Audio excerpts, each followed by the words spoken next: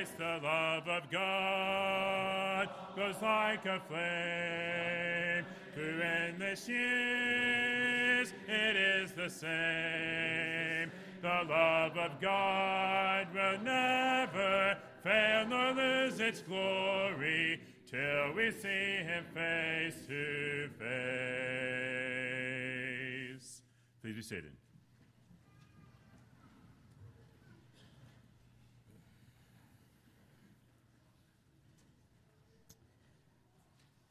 Well, I've been a bad boy this morning. I needed a sermon illustration, and I was kind of looking for a rock all the way from the hotel room this morning till I got here, and they're just not, you don't leave many rocks on the side of your highway. I don't know what's wrong with you people. But when I pulled into the church property, right next to you is some construction going on, and I noticed that they have a lot of good-sized rocks. In fact, I could have found some smaller than this and larger than this. In fact, if my wife were here, and she intended to be here, but as you know, my father-in-law passed away this past week, and so we had his service yesterday morning in Oklahoma City. So my wife stayed to be with her mother. But if she were here, she would be very angry with me because I've been holding this with my right hand, and I had a stent put in on Tuesday, and they went in through my right arm, and I'm not supposed to hold anything above about 4 or 5 pounds. And she has been on my case all this week with luggage and this and that, and she would be very tense right now. Now, I'm supposed to do this for about 4 days, so technically at 4 o'clock this afternoon, I'm good, okay? So we're close. But I want this rock that I'm holding to serve as an object lesson this morning about a burden. And in fact, right now, this is not much of a burden, but if I keep carrying this rock, and if I keep holding on it, my guns are not what they used to be, when I was younger. This is really going to get to be a much larger burden than it is now. That's what happens when we carry a burden for any length of time. It gets heavier and heavier. In fact, I'm not going to carry this burden much longer. I've invited Ender. Where's Ender? Come here, Ender.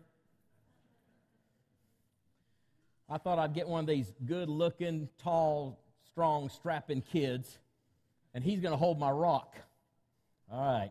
You just stand right there. Don't drop it. Don't just hold it. All right. Don't throw it. But I do want it to serve as symbolic of how difficult it is to carry around the hurt and the pain and the offense from something that has happened to you maybe long, long ago. And it hits awfully close to home, I know, for some of you.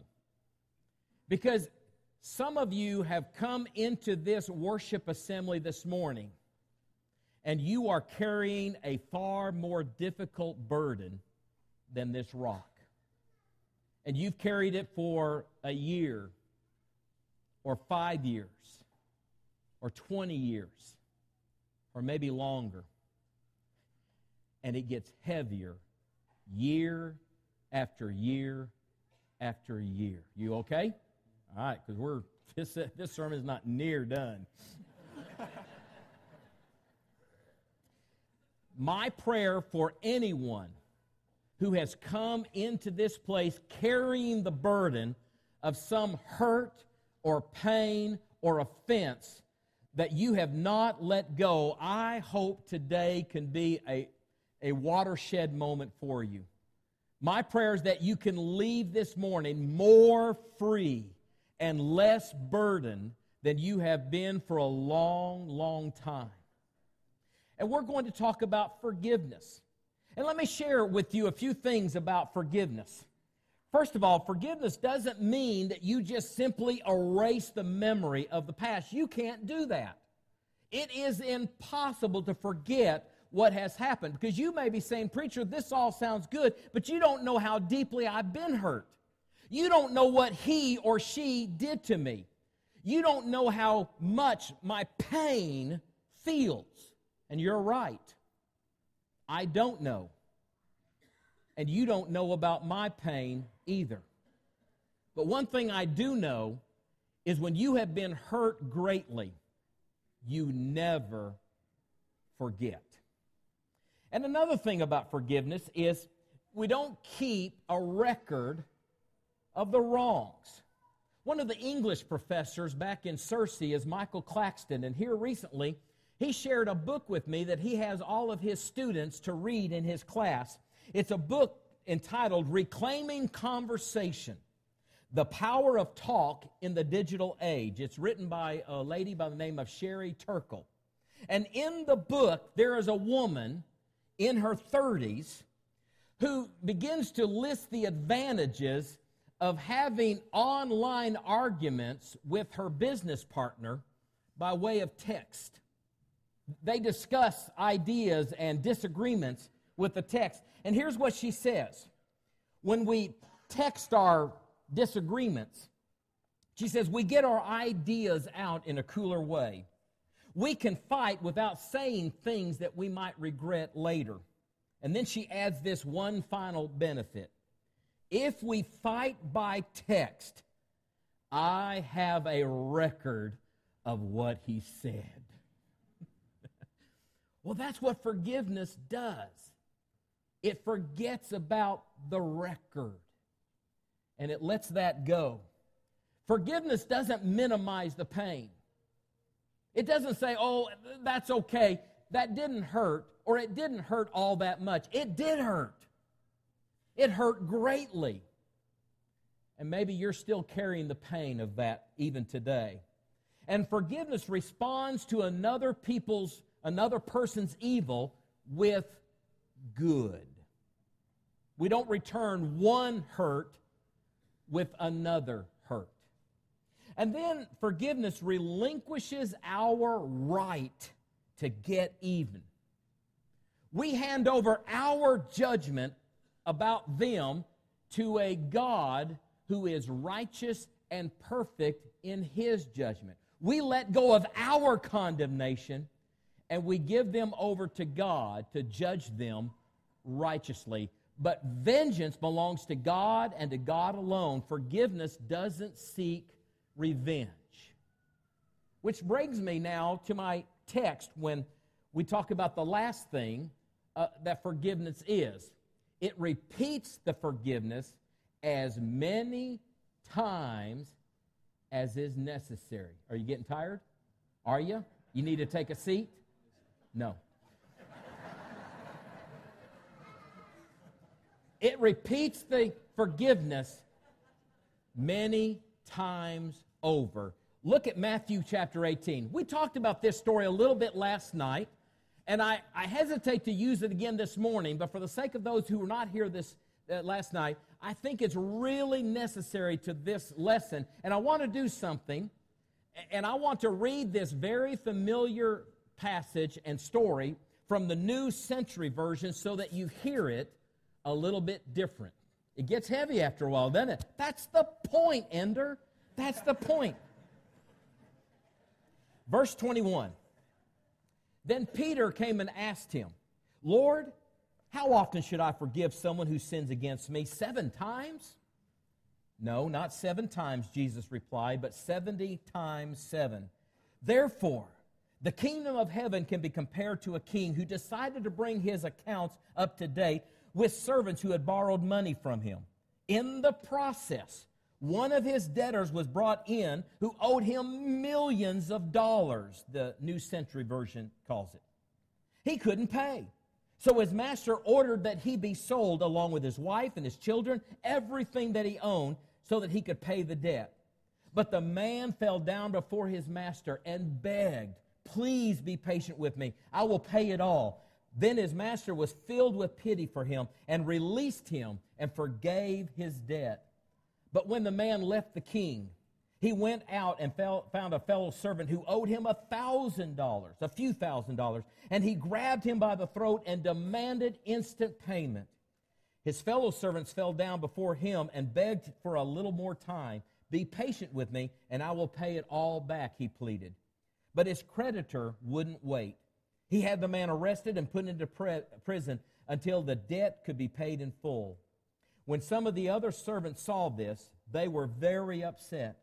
They went to the king and told him everything that had happened. Then the king called in the man he had forgiven and said, "You evil servant, I forgave you the tremendous debt because you pleaded with me.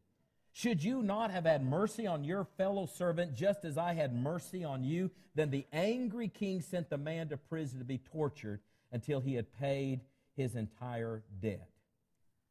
That's what my heavenly Father will do to you if you refuse to forgive your brothers and sisters from your heart. Is it heavy? Lay your burden down. Will you thank Ender for me? Thank you. I appreciate it, brother. I know some of you were really sympathizing with him after a little bit. This parable reminds me of something that happened many years ago. In 1995, 28-year-old Nicholas William Leeson was an unsupervised derivative broker for Barings Bank, which was England's oldest bank at that time. And he was involved in investing other people's money in speculative trading. And he was playing around with various accounts, moving money from this account over to that account, and he was trying to cover up his own mismanagement of many of these funds. But soon his luck ran out, and he used one of Barings' errors accounts to correct some of his bad trading and to hide his losses. But eventually, his losses totaled $1.4 billion, that's with a B, $1.4 billion, twice the bank's available holdings. And it caused the collapse of the oldest bank in England. He literally incurred a debt that he could never pay back. That's the story that Jesus tells about a man that owed his master more money if he lived several lifetimes, 1,000 lifetimes. He could never pay back the debt that he owed. And he begs for mercy. And the master has pity on him and takes compassion upon him. And he forgives the debt in full. And then that servant goes out and he finds another fellow servant who just owes him a fraction of the amount of money that he owed his master. And he chokes him and he demands that he be paid right this moment. And this other servant uses the exact same words. "Be patient with me. I promise I will pay every bit of it back to you." But he wouldn't accept that. In fact, he had him thrown into prison until he could pay back what was owed, which makes no sense to me whatsoever. And then the master finds out what has been done, and he says, "You wicked servant, I forgave your debt. I forgave all of your debt, as great as it was. You couldn't forgive a small debt toward your own fellow servant?" And so the master had him thrown into prison until he could pay for all that he owed. And Jesus said, "That's what my heavenly Father will do to you and to me if we do not have in our hearts the forgiveness necessary to forgive others." It is probably one of the most difficult things that any one of us will ever be called upon to do, to forgive someone who has hurt us or someone we love greatly. I know it sounds easy, but you know how difficult it can be. And I think that there are some cases, even in this room, that you're carrying around some burdens far more difficult than the big rock that I carried in this morning. It may be that you have been violated by a parent or a relative sometime in the past, and they have just gone on with their life as though nothing ever happened. and you have been left to put your life together. Maybe you had a spouse who abandoned you and walked away, and they started life all over again with someone else, and you're left to pick up the pieces of your life. Perhaps it was a coworker that made a terrible mess of things at your place of work, and it was up to you to figure it out and to straighten up the mess. And somehow they got the credit for how well things worked out, and you don't like it. And you want them punished, and you want credit for working it out, and you resent them because they got the credit. Maybe you have a grown child who has hurt you deeply by something that they did or something that they said, and they show no humility, and they show no contrition, and it makes you angry. Maybe you've lost a child or a parent due to someone else's negligence, and they act like they don't care, and they have never asked for your forgiveness. How are you supposed to forgive someone if they don't show any contrite heart? If they don't ever ask for your forgiveness? How are you supposed to forgive someone who doesn't act like they need forgiveness? Jesus said in Luke chapter 6, verses 27 and 28, "But I say to you, those of you who are listening, love your enemies. Do good to those who hate you. Bless those who curse you. Pray for those who abuse you." And you might say, I don't know, I might be able to come to a place where I don't wish them any more ill will. I might come to a place in my life where I could even pray for them. But I don't know that I can come to a place in my life where I could love them and forgive them when they have never asked for forgiveness. So what do? In Paul's letter to the church in Colossae, he says this in chapter 3, beginning at verse 12. It's very similar to the scripture reading from Ephesians just a little bit earlier. "Put on then, as God's chosen ones, holy and beloved, put on compassion and kindness and humility and meekness and patience, bearing with one another. And if one has a complaint against another, forgiving each other, as the Lord has forgiven you, so you also must forgive." There it is. That's the key. You see, we don't forgive people because we're nice people. We don't forgive because we're doormats and we just let everybody walk all over us. We forgive people because God has forgiven us. We think in that parable that we're the servant that owes a little bit and we need to be forgiven of our little bit. We're not the servant who owed 100 denarii. We are the servant that owed 10,000 talents. We are the servant that owes God millions and millions by way of debt. God has forgiven us of every debt that we have incurred against Him.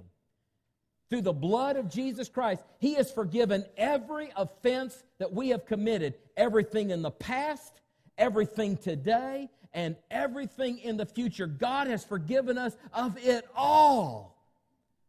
That's why we forgive those who have offended us or hurt us once, or twice, or 7 times, or even 70 times 7. That still does not add up to the amount of debt that we owed God. I know that's true of me. You could take all of my sins and you could load them into 3 semi-trucks and you would still have to leave some in the driveway. That's how much I have sinned against God. And you have too. And God has forgiven us of all of our sin. And He wants us to forgive others. And if you can forgive that person who's hurt you greatly, and that friendship or that family relationship can be reconciled, wonderful. Do that. Do everything that you can to offer forgiveness, to receive forgiveness, and to reconcile that relationship. But let's be honest, sometimes, even in the midst of forgiveness, that relationship cannot be put back together. The reconciliation between you and another person, it's not going to be like it was before. And that's difficult. But you can still let go of the anger and the bitterness and the resentment and the thoughts of revenge. You can lay your burden down because it gets heavier and heavier and heavier. And it gets so heavy that you're not really able to love those that you need to be loving. It gets so heavy, you're not able to worship God the way that you really need to worship God. It becomes so heavy and you're so burdened down, you can't serve in His kingdom the way that you may want to serve because you're carrying around such a large rock that weighs you down and keeps you from loving and serving the way God has called you to. So today, let your heart be filled with forgiveness. Whatever your burden is, whatever it is you're carrying around in your heart, lay it down today. Now, it may start with many of you to accept the forgiveness that God offers to everyone who believes in His Son, Jesus Christ, will put their faith in Him, turn away from a life of sin, and confess the sweet name of Jesus, to be immersed in the waters of baptism, to be raised in newness of life, to be washed thoroughly clean by the blood of Jesus. Maybe you need to accept God's forgiveness in your life today. But I dare say there's some in the room. The forgiveness that you need to receive today is the forgiveness that you give to yourself. Because of something you did a long time ago that brought pain into your life, brought suffering and misery into your life, that hurt people that you cared about, and it hurt them greatly, and you have been carrying around the guilt of that for far too long. Maybe today, the person you need to forgive is you. I love the words of 1 John chapter 1 that says, if we say we have no sin, we deceive ourselves. The truth is not in us. There is not a single person in this room who is free of sin. We're all sinners. But if we confess our sins, all confession means is you're honest. You're honest with God. You're honest with other people. And you're honest with yourself. You don't try to pretend that you never sinned and you've always got your act together and you don't hurt people from time to time. If you confess your sins, if all of us will confess our sins, it says that God is faithful and He is just to forgive our sins and to cleanse us from all unrighteousness. And if God has forgiven you of all the unrighteous things that you have done in your past, maybe the time has come for you also to forgive yourself, to let go and to let God have it, and to lay your burden down. Whatever you do this morning, when you leave this place, don't carry that big rock with you. Let us pray for you. Let us take your name to the heavenly throne this morning, and let us pray that God will forgive you, that you will let go of it enough that you'll forgive yourself. And if there's something that this church can help you to do to be reconciled with someone, then let's take those steps. But whatever you do, Don't leave this morning carrying that burden as we stand and as we sing.